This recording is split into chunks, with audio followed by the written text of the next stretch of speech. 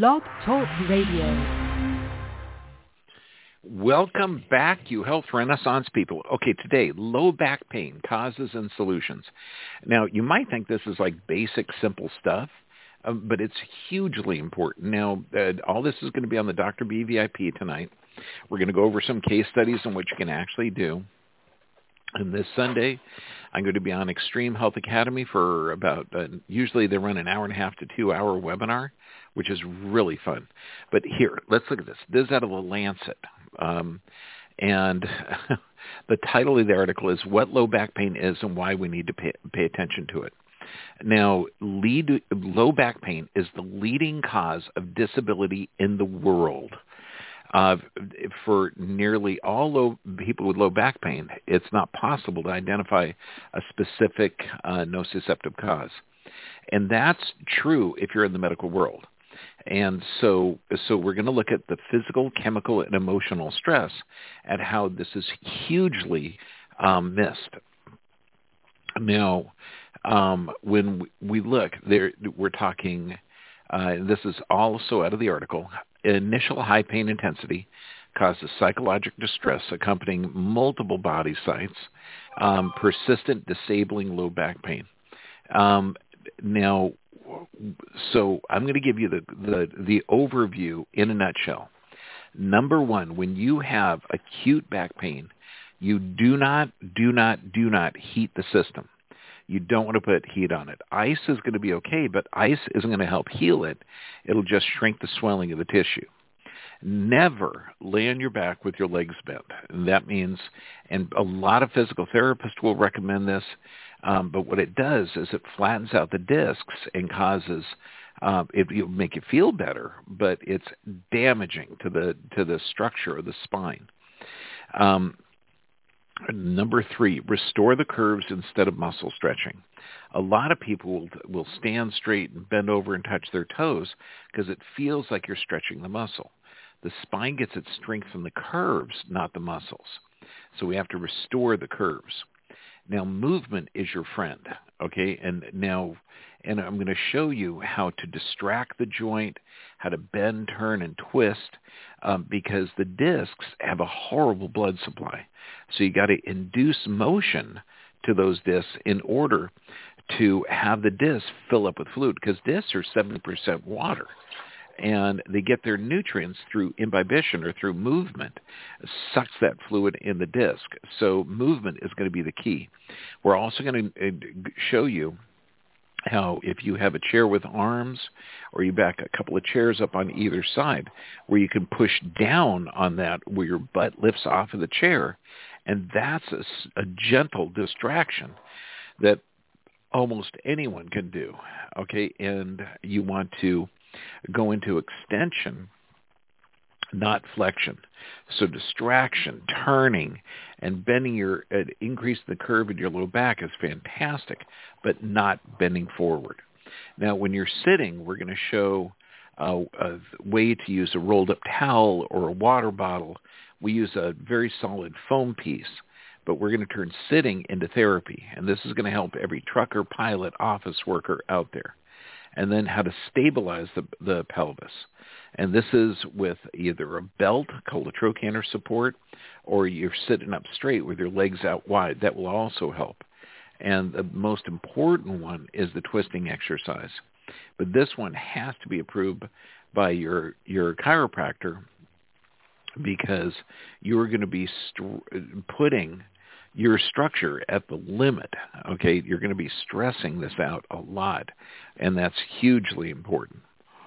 Now, we have to look at the structure because your spine gets its strength from the curves, not from the muscles. And the curve in the low back creates a pressure on the discs. Now, the discs you're looking at are 80 interconnecting rings of ligamentous tissue. It's some of the toughest tissue in the world. In fact, when I was teaching human dissection, you literally could pass a probe, which is pretty. It kind of looks like a pen. You can pass it through a bone pretty quick and pretty easy, but you can't beat it into a disc with a hammer. because you're looking at 8 interconnecting rings of ligamentous tissue. Now, the disc is highly innervated. Okay, so this is where, even if there's small bits of trauma to it, you're going to feel it. But it's really the back gets its strength from the curves. Now, when we talk about osteoarthritis, because a lot of people, if the spine has been misaligned for a while, there is arthritic changes to that spine, and that's the body actually stabilizing it. Now, this is called degenerative disc disease. It's also called osteoarthritis, but it's not accurately named because arth means joint, itis means inflammation, and this is a non-inflammatory arthritis, which doesn't make sense. I just said it's not inflammatory, but it's in an inflammatory category. And it's called degenerative disc disease, even though it's from a trauma. So there's a lot of things that weren't named correctly. But just know that the body is laying down the extra bone. If that disc gets compressed, the system becomes unstable. And that instability causes the body to lay down extra bone to help stabilize the unstable structures. So I can't stress it how important that is. You've got to de-stress out that area.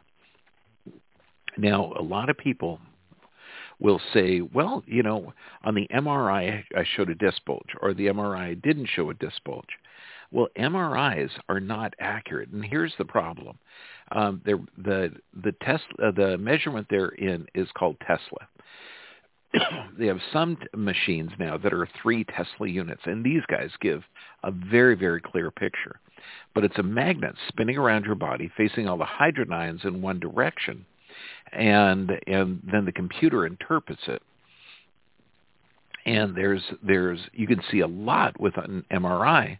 The problem is if you're laying down on a flat plate, you're getting a distorted image because gravity is pushing down, the table's pushing up, and so you're not going to see it real accurate. Well, this is why they came up with weight-bearing MRIs, and you're getting totally different pictures. The problem is they don't have a really powerful one. It's like 0.8 of a Tesla or 1.8 of a Tesla. It's not as powerful as the ones you lay down on. And the same with the open MRIs. And a lot of times, if you're standing, you've got to stand for a half an hour. And so this, if you have any kind of a pain, and you've got to be still for a half an hour, and it depends on the clarity of the image, you may have to stand for 45 minutes because the magnet is that powerful. So just know that when we look at this, here's a quote from Steve Brownstein, a board-certified medical radiologist. And this is the foreword to the Essentials of Skeletal Radiology. Quote, significantly more pathology is discovered on an MRI scan done with the patient standing in neutral position or standing in extension compared to a conventional MRI, which the patient is in the recumbent position. And here's one. And there's the Department of Radiology, the Royal National Orthopedic College. Supine magnetic resonance imagery is routinely used in the assessment of low back pain and radiculopathy. However, image findings often correlate poorly with clinical findings, and that was out of clinical radiology. So you can understand that why, if you're using the position and you're basing your information on what you're going to do, what therapies to try and find the problem, this is why, failed back surgery syndrome, there's actually a billing code for it now because surgeons fail so many times to alleviate the pain. And just think of the entire body. If you're looking at the entire body, then you're going to see sort of the body's going to have adaptations. There's going to be some other traumas in the past. It might not necessarily be the one pain in the low back with the one disc. It's called holistic, but it's really just common sense. You have to look at the entire structure. Now, 30% of all back issues are coming from the neck. You've got a 12 to 15-pound head. And if that head, for every 1 inch forward head carriage, the pressure on the disc double. If you have 2 or 3 inches of forward head carriage, or let's say you're down looking at your cell phone, this body posture flattens out the disc in the low back. It flattens out the curve in the low back. If you're sitting at a desk with your head forward. So that body posture throughout the day is going to elicit symptoms. But to correct it, you've got to correct the entire body. Now, the challenge is, what do most doctors do when you first get injured? Well, they give you a nonsteroidal anti-inflammatory, ibuprofen, Advil, Motrin, Aleve, or Tylenol. Now, this decreases the cartilage production. It inhibits proteoglycan production, which is the building product of cartilage, and it accelerates bone destruction. Now, where did I get this crazy information? Out of the American Journal of Medicine, 1999. This is why doctors don't see regeneration. Because if you're giving a chemical that alters the body's ability to regenerate. Also, if the person is in pain, they're in a sympathetic dominant state, they're in a stress state, that means blood supply to the gut's going to be shut down. So that has to be addressed. This is where juicing and blending or pre-digesting of the food. If they're in a chronic state of pain, their brain, we're talking short-term memory isn't going to be working. So this is going to induce brain fog. There's a host of complications that show up when the person's under stress. If their pain is there for days to weeks to months, man, you're talking misdiagnosis of high blood pressure or type 2 diabetes or all of these stress responses. Now, to identify where the pain is and where the lesion is, number one thing, I'd recommend taking an x-ray of the entire body. And I'm talking the neck, the pelvis, everything. So this way you can see evidence of past traumas, evidence of adaptations, because if you have pain in the low back, but your entire rib cage is shifted to the one side or the other, say an inch or 2 inches, that's going to completely change the biomechanics, completely. This is why you're going to be x-raying and looking at areas that the patient might not even know that is contributing to the problem. But we're in a psychotic world where only the patient's symptoms matter because doctors aren't running the show anymore. Bureaucrats that work for insurance companies are. Back in the old days when doctors actually made decisions in the best interest of their patient before governmental intervention, it was, you had some really good doctors out there. Now I'm going to bring up a couple of cases, and this is going to be more technical, like how you assess a disc injury from an X-ray. Well, you bend them one side, bend them to the other side, okay? And then this way you can see if there's normal motion or abnormal motion. And then, and this is huge when you're looking at people who have had post-surgeries. Now, we have so many patients, okay, that have gone through surgery and they still have the pain. Now, what surgery? You name it. Okay, we're talking sinus surgery, neck surgery, shoulder surgery, meniscus surgery in the knees, knee replacement, hip replacement, okay, spinal surgeries, all of that stuff. So, and why do they fail 70% of the time, the failed back surgery syndrome? Is because generally they're working off the information from an MRI and they're working in the wrong space. Then they give a chemical to make the patient feel comfortable because doctors are loving and caring. I mean, I don't want my patients to hurt either, but I'm not going to give them a drug that poisons their system and decreases how their body can regenerate. Now we have to look at the pelvis because when back pain is the leading cause of disability in the world, okay, the pelvis is hugely important. And this goes on anyone that's sitting on their butt during the day, like office workers, or if you fell on your butt, like gymnastics people or people that cross-country ski or motorcycle riders or horseback riders, anyone that's had pelvic trauma. Now, this is hugely important because there's no muscle that crosses the back half of the sacroiliac joint. You got the piriformis crossing the front. So it's held together by ligaments. The problem is if those ligaments are strained because of long-term low back issues or direct trauma, that pelvic instability is going to be a contributing factor. So if you've ever been misdiagnosed with piriformis syndrome, and I say misdiagnosed because if you're 30, 40, 50, 60 years old and all of a sudden your pelvis starts to malfunction and they say, yeah, it's your piriformis and it's just spasming out, think of an unstable pelvis. Think of an unstable pelvis, okay? Because, and you need somebody to look at the entire structure to assess why that pelvis is unstable. But also there's clues. If you look at the clues to piriformis syndrome, look at the feet.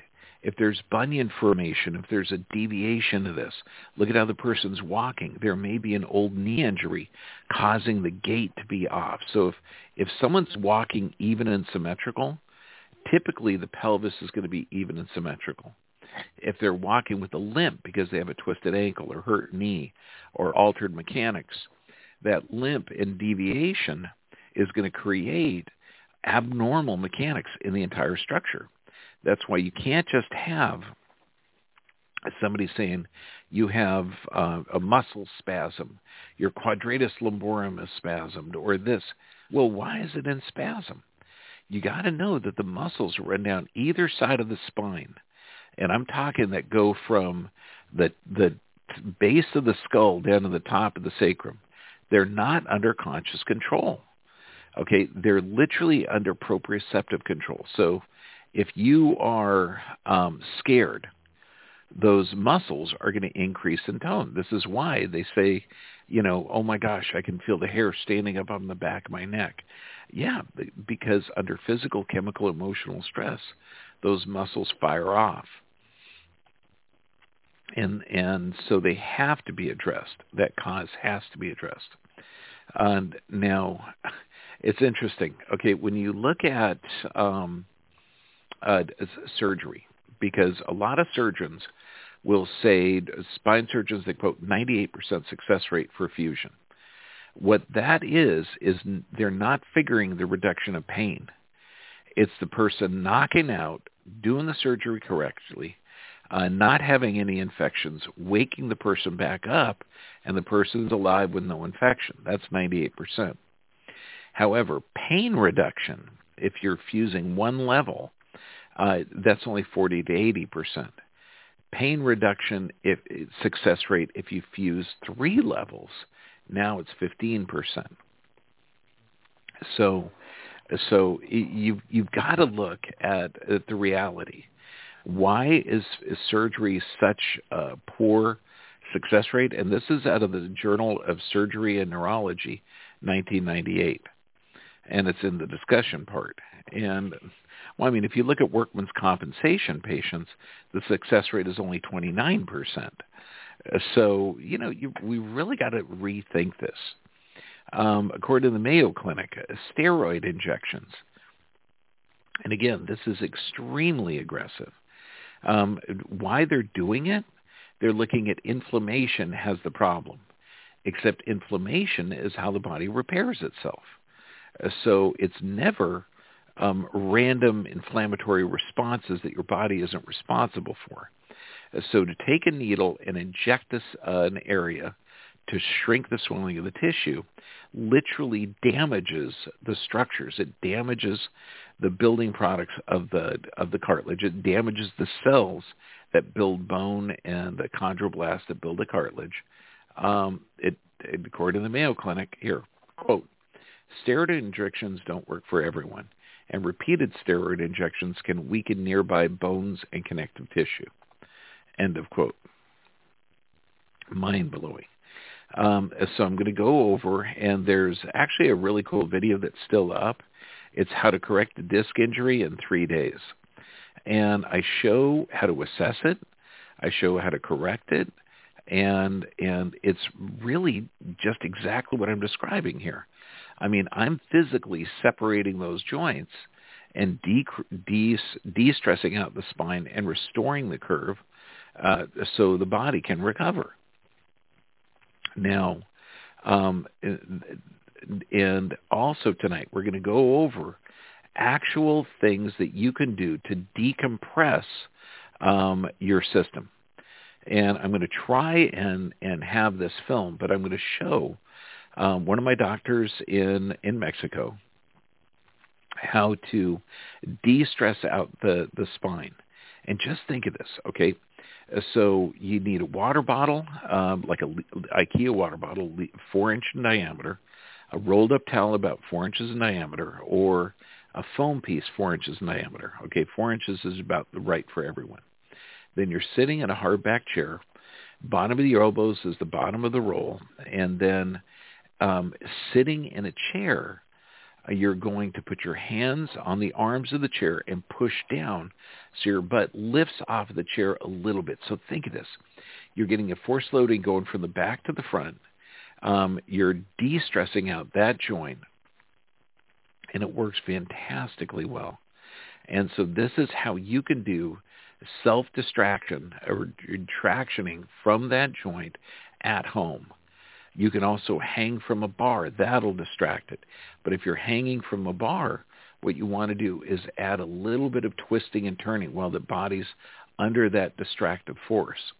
If you don't have a chair with arms, you can back up a couple of other chairs and put your arms over the top of that and push down with your forearms so your butt comes off of the table or the chair you're sitting in. Now, also, we've got to look at all of the structures, not just low back pain is going to be involved.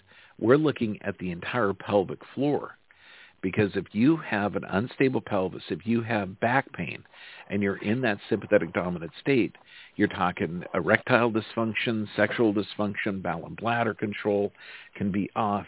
You might have one poop a day if you're lucky, and all of that can contribute to feeling not good, and it's going to contribute to not healing. So you have got to look at every aspect of this. And then when we're assessing someone, we even give them exercises to stretch their calves, to get their knees working correctly. We talk about stabilizing the pelvis with a trochanter support or sitting backward in a chair like a cowgirl, because that's going to separate the legs and approximate the pelvis. There's so many tricks that you can do, but you have to assess correctly. You've got to find the problem. It's not generally where the pain is. It might be, but that would be very, very rare. And then look at the other things that you could do. Okay, so when you're looking at how to assess and correct the cause of low back pain, first, you need a full spine set of x-rays. You're looking at lateral lumbar flexion, so you're bending the body to the one side, bending to the other side. You need to look at the neck. Measuring the autonomic nervous system would be fantastic. And this way you're getting heart rate variability, rolling thermo, surface electromyography. If you can measure a full body thermography, you're going to find some chemical stressors. That's also fantastic. So get data accurately. Find out what the problem is. If you're only using an MRI where you're laying down on a flat plate and the magnets spinning around you, you got the gravity pushing down and table pushing back. So do not look at low back pain as located in the low back. It's going to have to do with the thoracic area, forward head carriage, altered gait, unstable pelvis. So I tell people, I say, you got a low back disc problem, that's an alarm to tell you that the body is not healthy. And so what's the ultimate? Like, how do you correct this? Number one, whatever you find, you got to fix. So a lot of people with low back pain, you can decrease that low back pain by restoring the curve in the neck. Okay, by changing the biomechanics, by having them sit up, or by stabilizing the pelvis. Their bodies are in such a stress state that they can't sleep, so they can't heal. And this is classic when you're sleeping and you roll over and that pain wakes you up. Guess what? Okay, it has to do with not just sleeping and being in pain, but also your room has to be totally dark, because you go through these 90-minute cycles called rapid eye movement. And when you're in that deep state of sleep, beautiful, your body is regenerating. Your most of your energy is going to healing. If that cycle called rapid eye movement only lasts 90 minutes, when you've completed 90 minutes, then your eyes are going to open. And when they open, if there's any light source, bam, that fight or flight system kicks in. And what does that do? That makes the muscles down either side of the spine fire off or increase in tone. And if you already have an issue back there, bam, that's going to fire off, and then you'll notice the back pain. So you complete the cycle of sleep. If there's any visual disturbance, like enough light to see your hand in front of your face, then the muscles fire off, then that's the pain. So when people say the pain woke me up, I say, I don't know if that's true. Where are you sleeping? Is it dark? Are you wearing nightshades? Sleep patterns are huge. And then knowing that a person's in a stress state, their diet and nutrition is hugely important. Juicing and blending and antioxidants. And then you have to address the emotional component. Okay, and neuro-linguistic programming, emotional freedom technique, eye movement, desensitization response. I mean, there's tons of ways that you can address that. So when we always put up the 5 keys to health and healing, proper nerve supply, and that is looking at the low back, but not just the site of symptoms. If you have a doctor that thinks that low back pain is from the low back, switch the doctor. Switch the doctor. If you have a doctor that says, wow, okay, so you hurt your back lifting up a pot, or you hurt your back bending over to the seat to get your purse, or you hurt your back doing this. Those are normal activities. To have pain elicited after normal activity means that you're doing a normal action with an abnormal structure. So that's when the detective work begins. It's not doing an action getting that pain. You have to assess why that pain was there. And that's when you look at the overall body.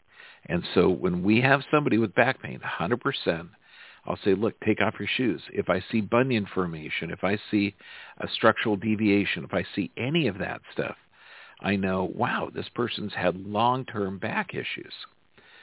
So proper nerve supply, regular exercise. This means you're moving every joint every day. Proper nutrition. This means a man makes it, you're not eating it. And this means, it's easier to get amino acids from plants. When you're in a stress state, it's harder to get it from animals, but eating healthy animals is okay. Okay, it's when you're in a stress state, we recommend a lot of vegetable juicing. Then sufficient rest. Your body can't heal if you can't sleep.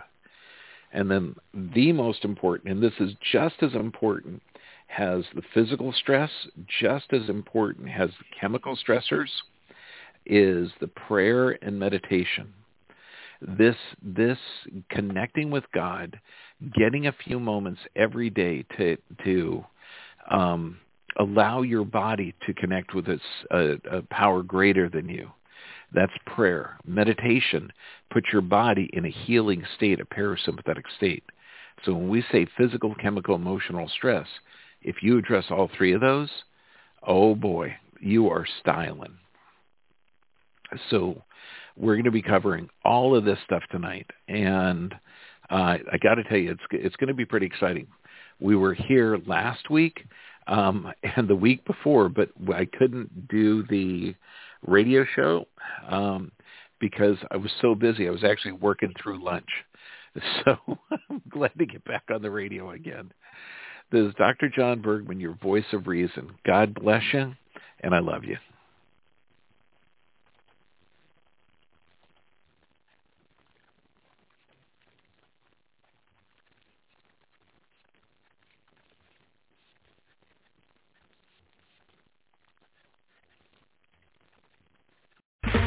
Okay, round 2. Name something that's not boring. A laundry? Ooh, a book club. Computer solitaire, huh? Ah, sorry, we were looking for Chumba Casino. That's right, ChumbaCasino.com has over 100 casino-style games. Join today and play for free for your chance to redeem some serious prizes.